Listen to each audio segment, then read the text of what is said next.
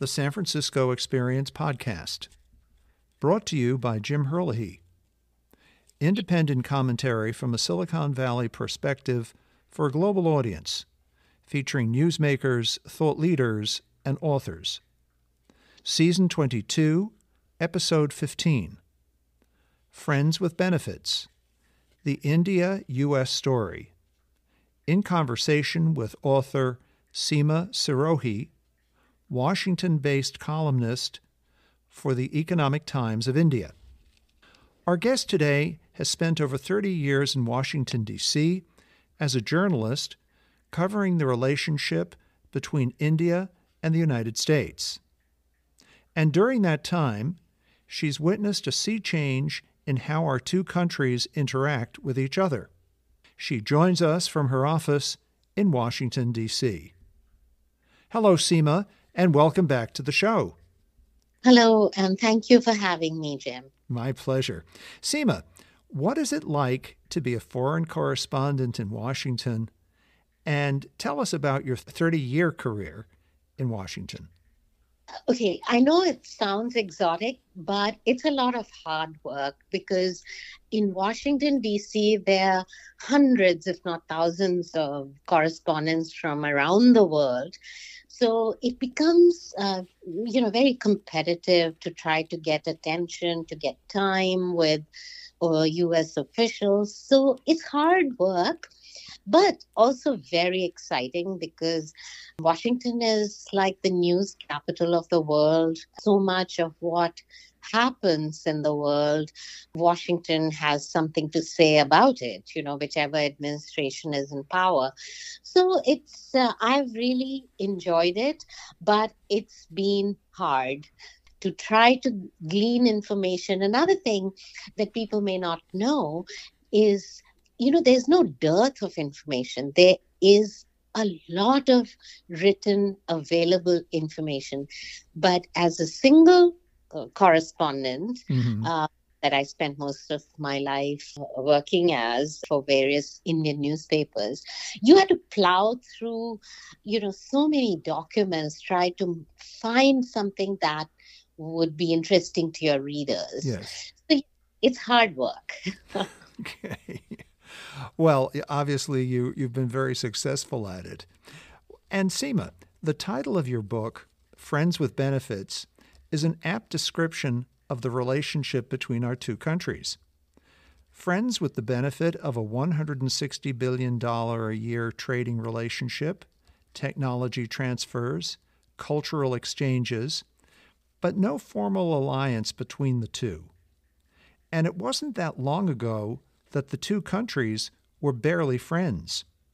How did India and the United States get off on the wrong foot almost from the beginning? It's a very good question, but we must remember that we didn't get off on the wrong foot from the beginning. So the beginning is 1947 when India became independent of British colonial rule, and India was divided into India and Pakistan, as you know. India and the US were on good terms because survival of India's democracy was seen as a goal in itself for the US to kind of counter the Soviet Union's narrative that communism is a better system. So India's first Prime Minister, Jawaharlal Nehru, was a key personality on the global stage, and various US presidents would consult him on various issues of the day, including, and many people may not know this, Nehru was very important in negotiating peace during the Korean War and in actually working out the armistice agreement. But then things began to sour during the height of the Cold War in the 60s and 70s. It is at that time that India and the US began to drift apart and started to inhabit two different planets, as it were. India was a non-aligned country, meaning it wasn't in either camp, either the US camp or the Soviet camp, because that was the kind of credo of the countries that had just become independent, after long years of being colonized. Mm-hmm.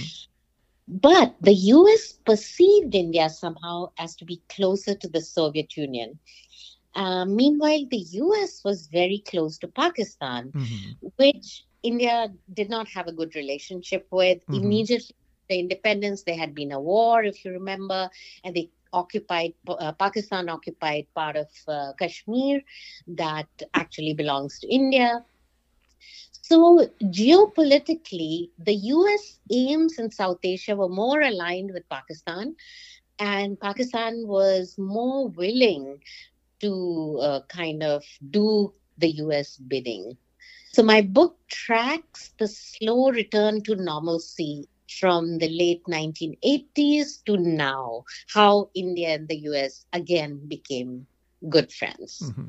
Well, let's move on to the 1980s, because you've given us a good overview of the early days of the relationship and then the parting of the ways, if you will, during the height of the Cold War, the U.S. leaning towards Pakistan, India leaning a little more towards USSR, although as a non-aligned country under Nehru and Mrs. Gandhi. Let's come back to India's strategic autonomy. Because during the 1980s, when the relationship began to get back on track, that's always within the context of India maintaining a strategic autonomy. As you said, Pakistan was more pliant towards U.S. policy goals, and India never was. And I guess if we accept that India has a certain strategic autonomy in its perception of its place in the world and on the world stage, India would probably never be as pliant as Pakistan was towards U.S. foreign policy goals. So give us a sense how India is maintaining that strategic autonomy, but at the same time, our two countries are coming closer together. See, India is a very large country, so trying to look at it through the prism of what happens in Pakistan or what US is able to convince Pakistan to do is not the right way to go about it or to look at it. India looks at itself as a civilizational power, as an ancient country with its own traditions and a lot to offer to the world. It's too bad that Western historians have written history with a certain perspective and have ignored so much of strategic thinking, ancient strategies that Indian sages had, etc. So India will never be a camp follower, so to say. So it is able to maintain autonomy because that's what it feels after 200 years of colonization from the British. It's never going to be part of any one group. But within that, India understands that you have to operate in a world where there are countries that are good in terms of your strategic interests and countries that work to undermine you. So in that sense, US and India have found that they have a lot of common interests.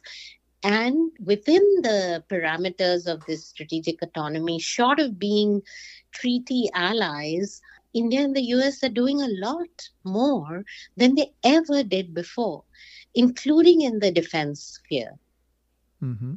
What happened during the 1980s and 1990s to bring the United States and India closer together? Of course, during the 1990s, we had the end of the Cold War, so I assume that would be a contributing factor. But what were some of the other factors that enabled our two countries to come closer together during the 80s and 90s?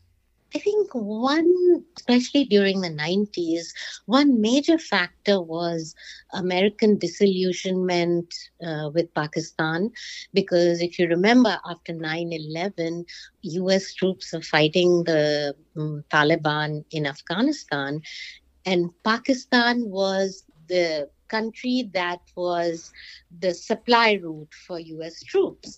So during that time, The Americans noticed how the Pakistani army was taking advantage of them and actually playing both sides, Mm. working with the Taliban to undermine US and American troops were getting killed. So there was a lot of opening of the eyes, a lot of realization in Washington, D.C., that Pakistan is just taking advantage of American situation and needs, to the extent that during President Obama's term, the time when they killed Osama bin Laden, the American troops, they didn't share that information with Pakistan. So Pakistan didn't know that American troops are coming and they have found where Osama bin Laden lives, absolutely next to a Pakistani military academy. Mm. So, so these were all very revealing moments. Then, on the positive side, I would say the India's opening up of its economy worked in India's favor. India is a large country, large economy, so a lot of opportunities. So American companies started to look at India differently from a very protectionist way of thinking. India did some economic reforms in the early 90s that created a lot of interest in Washington. Mm-hmm. So these are two broad reasons, but there were many smaller reasons as well. Let's keep to the economic story for the moment. Today, the U.S.-India trade relationship is about $160 billion a year. Contrasting that with the U.S.-China relationship, that relationship is $700 billion a year, so quite a bit bigger. But on the other hand, the U.S.-India relationship is growing at a pretty fast clip. Also, just to put in perspective our GDPs, India's GDP is 3.6 trillion. Japan's GDP is, these are 2023 numbers. Japan's GDP is $4.4 trillion. Germany's GDP is $4.1 trillion. China is $19.4 trillion, and the United States is $26.9 trillion.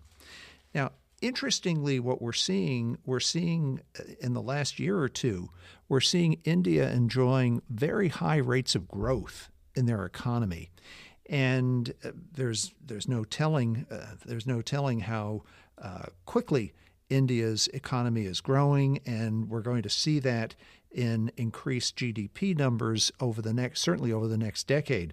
Give us a sense of this burgeoning economic relationship between the United States and India. It's exciting to see, and India has some unique contributions to offer to the global tech industry. Give us a sense of the economic picture that we currently see between the United States and India and where it's headed. I think it's headed in the right direction, and as India opens up more and more, there'll be more opportunities. Currently, it's the fifth largest economy, but Prime Minister Modi has said that in a few years it'll be the third largest economy. So he's doing a lot of things in the economic realm. Firstly, digitization.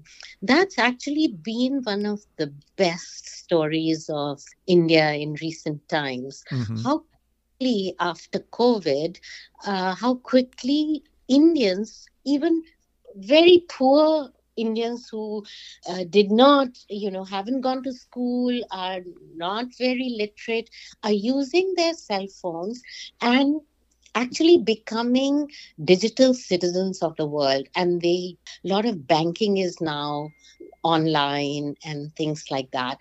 So the digital public infrastructure that under Modi has really boomed I think it's one of the most revolutionary stories that not many people know about. So much so that now France is looking to connect with India. So if you are an Indian tourist in France, you can just pay from your own bank account when you're eating out in Paris, for example. Mm-hmm. Singapore has done that. United Arab Emirates has done that. And India is in talks with many, many countries to sort of provide this infrastructure, digital public infrastructure called DPI, at very, very low or almost no cost as a public good. So I think those kinds of things, people, countries in Africa are very interested in it. Things are happening are that I think might help India leapfrog and, sort of leapfrog over some of the stages of development. But what we need to do is do more manufacturing in India as this whole business of delinking and decoupling from China goes on. Other countries, India being one of them, have to step up and create, other become the world's factories, and not just have one factory in the world where everyone's dependent on them, because as COVID proved, that's not a good situation to be in. US and India are doing a lot of things in developing resilient supply chains and friend shoring, where you only go to countries that you trust Mm-hmm. and you make things in those countries or you outsource to those countries. So yeah, I think things are on the up and up in that sense. Let's come back to the issue of technology transfer, because in your book you cited that there was a time when technology transfer from the United States to India was difficult, if not next to impossible. But all of that changed under George W. Bush, with the Civilian Nuclear Power Agreement. Give us a sense of that sea change in U.S. technology transfer policy with India, because you highlighted in the book, and in a sense, the work that George W. Bush did in transferring technology is kind of the basis, if you will, for some of the economic developments that we're seeing today. To clarify, the India-US civil nuclear deal agreed to in 2005 during President Bush's term removed the biggest hurdle both governments had identified in terms of collaboration. So you're right that before that, technology was not allowed to be sold, especially sophisticated technology, to India because India had not signed the Nuclear Non-Proliferation Treaty, Mm-hmm. which is called NPT for short. What the treaty says that it's only 5 countries are allowed to have nuclear weapons and nobody else can have that. Mm-hmm. So India refused to sign that treaty, saying that it's discriminatory. Who gives you the power or wherewithal, or why should India follow this? Mm-hmm. We will do what our security demands. So India never signed that treaty. This treaty was like I don't remember when it came through, but it was one of the main reasons. So the Americans would always ask India, sign this treaty, and India would say no. So finally, during President Bush's time, Mm-hmm. the Americans decided, look, every time we try to do something with India, this NPT comes in the way. Let's find a work around it. Mm-hmm. So, what the agreement did in 2005 is to recognize India as a de facto nuclear power. So, apart from the 5, India became the 6th unofficial nuclear power. The Americans led this whole initiative. The Europeans joined in. Russians were okay with it also. The only people who were upset were the Chinese, Yes. because that meant that India was now on an equal footing with them. Mm-hmm. Because the 5 nuclear powers, as you know, are US, UK, France, Russia, and China. Mm-hmm. Nobody else is allowed to be called a nuclear weapons power, whether they have the technology or not. So they're not allowed to have the nuclear bomb. So what happened was that President Bush decided to do this, and it was a very brave decision. He faced a lot of opposition in Washington, D.C., and so did the Prime Minister of India at the time, Manmohan Singh. Lot of opposition because on the Indian side, people felt, oh, you're becoming a camp follower of the Americans and you're going to lose your strategic autonomy. And on the American side, the criticism was you're breaking a perfectly well functioning nuclear non-proliferation regime for a country like India, which is not a treaty ally, which is, we've not had such great relations with for a long time, etc. But so then that happened. After that, the two countries started talking about more and more technology transfer to the point where we are today, where India and the US have agreed that General Electric will transfer technology for the jet engine to India and build those engines in India, which was announced in June of this year when Modi came for a state visit. So it's been an arc, from nothing to a very good place. So in my book, I track all this, that how difficult it was even to buy a supercomputer from America. Say no, because you haven't signed the NPT. Anything you wanted to buy, the answer was no. So India was quite, in a tough spot. Developing its own supercomputer called Param. So, necessity is the mother of invention, as they say. But now things are much, much better.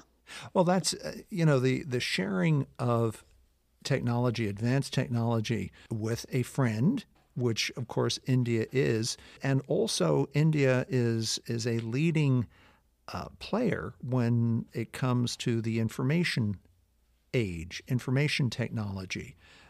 And the next iteration of information technology, artificial intelligence, quantum computing, 6G. Of course, we've just recently seen the success of the Indian Space Research Organization landing that spacecraft on the south pole of the moon. India is a science superpower. And why should the United States not collaborate with such a science superpower? San Francisco, for instance, is a sister city with Bengaluru in southern India, which of course is the high-tech capital of India. But let's just come back to the importance of technology in the relationship, number one. And also, let's talk about the role of the 4 million Indian Americans who live here in the United States, who've come to the United States, been born in the United States. We have 2 presidential candidates of Indian extraction who are running for the Republican nomination. The success of the Indian American community in the United States, whether in business, academics, politics, finance, banking, you name it, has been spectacular. What role does the Indian American community play, do you think, in expanding this friend relationship between India and the United States? I think they play a tremendous role. There are 4 million Indian Americans now of people of Indian origin. They have been very important in bridging the gap between the U.S. and India. From a few thousand highly qualified Indians who came in the 1960s, when the gates were first opened with the Immigration Act of 1965 and national origin quotas were abolished. Today we have the second largest immigrant group as Indians. They come there after Mexicans and ahead of the Chinese. And another thing to note is, unlike the low-skilled immigrants from India who came in the 19th century and the early 20th century, those who came in the 1960s and later were professionals and highly skilled. They made a place for themselves here. They were all educated. They went, did research. They got their PhDs, and many of them lived here and, never went back, became important academics, policymakers, advisors, etc. So I think the community has really grown in stature, Mm-hmm. political clout, in every way imaginable. Now you have 5 Indian Americans in the House of Representatives. Mm-hmm. The vice president is of Mm-hmm. Indian origin. Then, as you said, 2 Republican candidates are Indian Americans, Vivek Ramaswamy and Nikki Haley. So no wonder once, President Biden joked that Indian Americans are everywhere. He's right. In fact, his administration has more than 150 Indian Americans in various policy positions. Mm-hmm. Very, very senior, as you know, like the Surgeon General is Indian American. I mean, I can't even begin to name. There's so many. They are an indispensable bridge.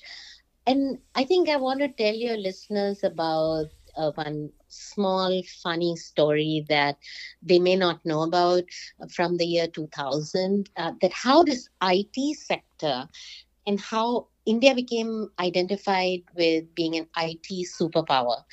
So what was happening was that in the year 2000, in 1999, there was a fear of what was called the Y2K problem. It was Mm-hmm. called the millennium bug in various computers. People thought that when the clock turns on midnight of January 1, the year 2000, Mm-hmm. computer programs would not recognize the year and might read it as 1900 instead of the year 2000. Mm-hmm. So the software needed to be updated in all the computers. And was it in a language called COBOL, if I remember correctly. So they needed many, many software computer experts, and India supplied them. And so many Indians came on H-1B visas to fix those problems because literally there was a fear. This was during the Clinton administration that this will happen, everything will shut down, services won't be able to, electricity, water, this, that, and the other. But so a lot of qualified people were needed, and many of them came from India. And it was a bonanza for Indian IT firms, and they were able to make a mark in the US after that. So today you have, so many companies are headed by Indian Americans like Google, Microsoft, and they've made a name for themselves. Mm-hmm. Without question. Let's move on to foreign policy and the shifting sands of geopolitics.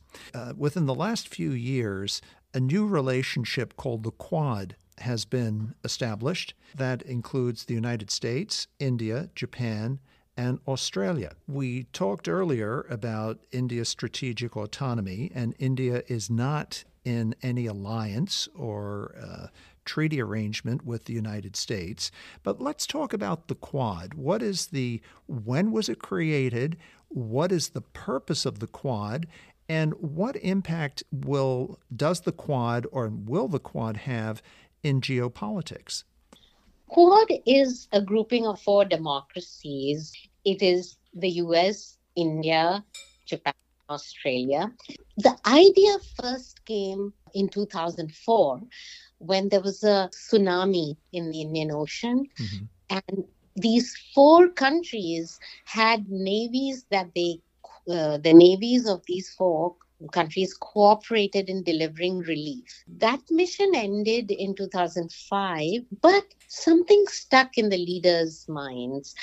And then there was this idea that Japan floated that we should actually form kind of a grouping. But the Chinese objected to that. So the idea died. Then it was resurrected 2017. And slowly, it has now become a very, very important group in the Indo-Pacific as one of the main groups, which, short of calling itself an alliance, is kind of a front a united front to send a signal to China that we are together and Mm-hmm. you cannot dominate Asia. Because, see, the rise of China, which the world was promised once upon a time by Deng Xiaoping, the rise of China will be peaceful. It hasn't been peaceful Mm-hmm. under Xi Jinping. It has anything but been peaceful. China is making aggressions against so many countries in its neighborhood, including India. Yes. As you know, that we have a very tense border situation since 2020 when Chinese soldiers killed 20 Indian soldiers on the border. And we have thousands of troops lined up on the border in a very tense situation. Other countries are experiencing Chinese aggression as well. So, this grouping is important to show the other countries in Asia that there is an alternative beyond China, Mm-hmm. besides. You don't have to fall under their sway. And this alternative is presented to you by democratic countries where there's rule of law, where if your companies come and work, or if their companies go and work in those countries, that rules will be followed. You will not be under pressure, as China is known to do, to try to get intellectual property out of these out of U.S. companies. So Quad is an initiative that is growing more and more and becoming stronger every day. They do a lot of maritime cooperation because, as you know, the Pacific Ocean and the Indian Ocean is now seen as one strategic space Mm-hmm. in which India is on the one end and Australia on the other. Let's come back to Prime Minister Modi. It seems as though Prime Minister Modi is very high energy, very engaged with all aspects of Indian foreign policy, investment. We've seen him on several occasions on his trips to Washington, both during Republican administrations and Democratic administrations. He has been kind of a spark plug, in my estimation, for this new, more ambitious, expansive India. Is he viewed that way in India itself? Yes, he's viewed as the most pro US prime minister we've had, and he carries less baggage than previous prime ministers, let's say.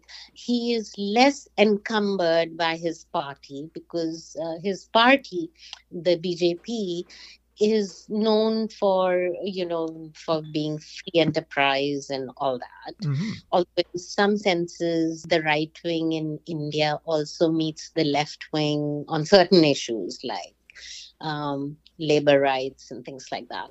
To come back to Modi, he used to travel, before he joined politics full time. He has traveled through the US extensively and has a feel for the United States. He can see the development here. He can see the what a technological superpower the US is. So he obviously wants the same for India. Mm-hmm. And in terms of India's development needs, the US is now an indispensable partner. Another big reason in Modi's tilt towards the US has been the deterioration in the India China relations, as I was explaining earlier. Mm-hmm. Modi tried to when he came to power in 2014, he tried to deal with Xi Jinping as an equal, but we just have been having incursions from China after incursion. Every other year, there has been a Chinese incursion into what India believes is its territory. As you know, that the border is not demarcated; it's contested, it's disputed. So that's another reason for him to be much closer to the US because India needs the US to balance an increasingly aggressive China. India is now quite, short of being a treaty ally, more and more aligned with the US compared to what it was in the 80s or 90s. And of course, next week, Prime Minister Modi will host the G20 in India when the 20 largest economies in the world come together in India. Of course, President Biden will be attending. But I noticed that just yesterday, President Xi Jinping of China said that he would not be going and he'd be sending his prime minister. What do you make of that? Is Xi Jinping basically trying to rain on India's party Yeah. because Modi has made this G20 as a major, major thing for India. You know, throughout the year, there have been events and meetings and it's kind of a national celebration that India is president of the G20 and it's time to celebrate. Of course, it's highly political also because next year we have elections. So he's played this whole thing very cleverly. But to come back to Xi Jinping, he is, it's a snub, I would say, trying to act like he is very important. And because President Biden had also said that he looks forward to meeting Xi Jinping in Delhi during the G20.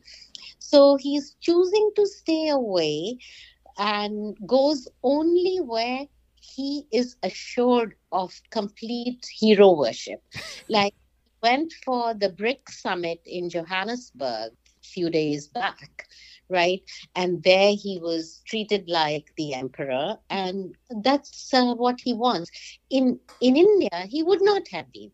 He would have been one of the 20 leaders. If anyone would have got more importance, would have been probably President Biden or French President Macron, but not Xi Jinping. He would have been treated well and correctly.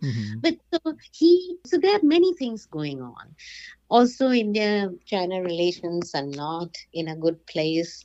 So they say the Chinese diplomats try to protect their president from anyone who might raise anything he doesn't want to hear about.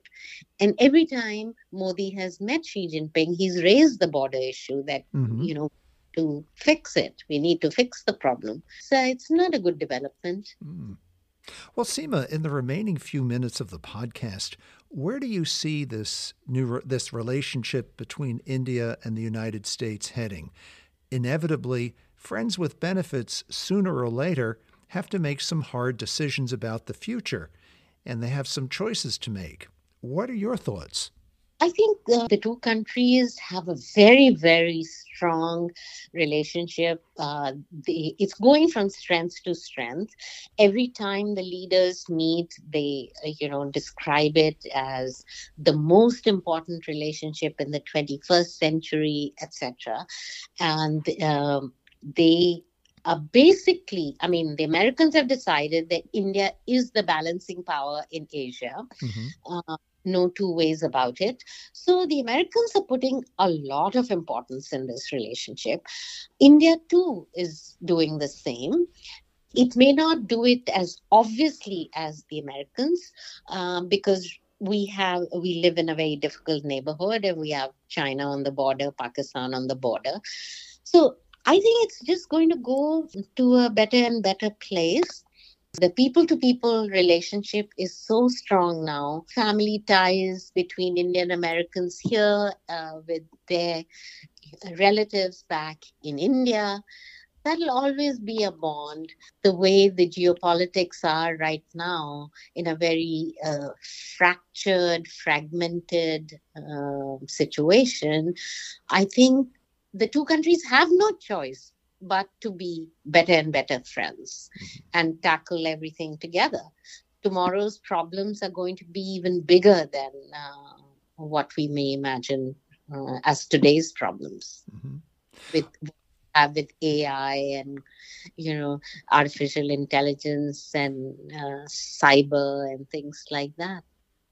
Well, certainly the convergence of the leadership in technology, which increasingly India is playing and the United States plays, it seems to me that convergence in technology, whether it's AI, supercomputers, quantum computing, you name it, it looks as though that promises to be a very promising future for the relationship between the two countries to grow from strength to strength. Absolutely. You know that India and the US have signed a critical and emerging technologies agreement covering precisely these new areas where they're going to work together. They are already working together. So, yes, that's the future. And Seema, how can our listeners follow you? Is there a website? Do you have a Twitter handle, an X handle? How can they follow you? Yeah, I have an X handle. It's at Seema Sirohi, my full name with no space. And unfortunately, I don't have a website. I am a Luddite in many ways. But I put all my articles on Twitter. No, sorry, X. X. What a name. What a name. Yeah, I put all my articles on X. So if you follow me, you can see whatever I write. And I do a column every other week for my newspaper. So that's basically it. And that's the Economic Times of India. So our readers could also go to that website, the Economic Times Yes. of India, and every other week they'll find your article in the Economic Times of India. Yes, but everything is behind a paywall, so they'll have to subscribe. So But better to look on your X account. Yes, better to look on my X account because I put a PDF of that. Okay. Well, Seema, I want to thank you for joining us today and sharing your insights. I thoroughly recommend your book. It's very readable. You made the history of this 30-year period that you've observed in Washington very accessible, very readable. It doesn't read like a history book. It doesn't read like a politics book. It reads like a journalist sat down and wrote a series of columns and very engaging stories. So once again, I thoroughly recommend your book to our listeners. And the title of it again is Friends with Benefits, The India-U.S. Story. Yes, and it's available on Amazon. And thank you for such a nice impromptu review. That was my idea, to make all this accessible to the general reader and not be boring, like an academic tome. Yes, exactly. And it is not boring in the least. It's very readable, very engaging. And again, I thoroughly recommend it. Looking forward to having you back in the not too distant future, Seema. Thank you. Thank you. And for our listeners, today's episode is number 441. The San Francisco Experience podcast is featured on Apple Podcast, Spotify, Pandora, 18 platforms in total, with listeners in 60 countries. We were recently recognized by FeedSpot as one of California's top 25 news podcasts.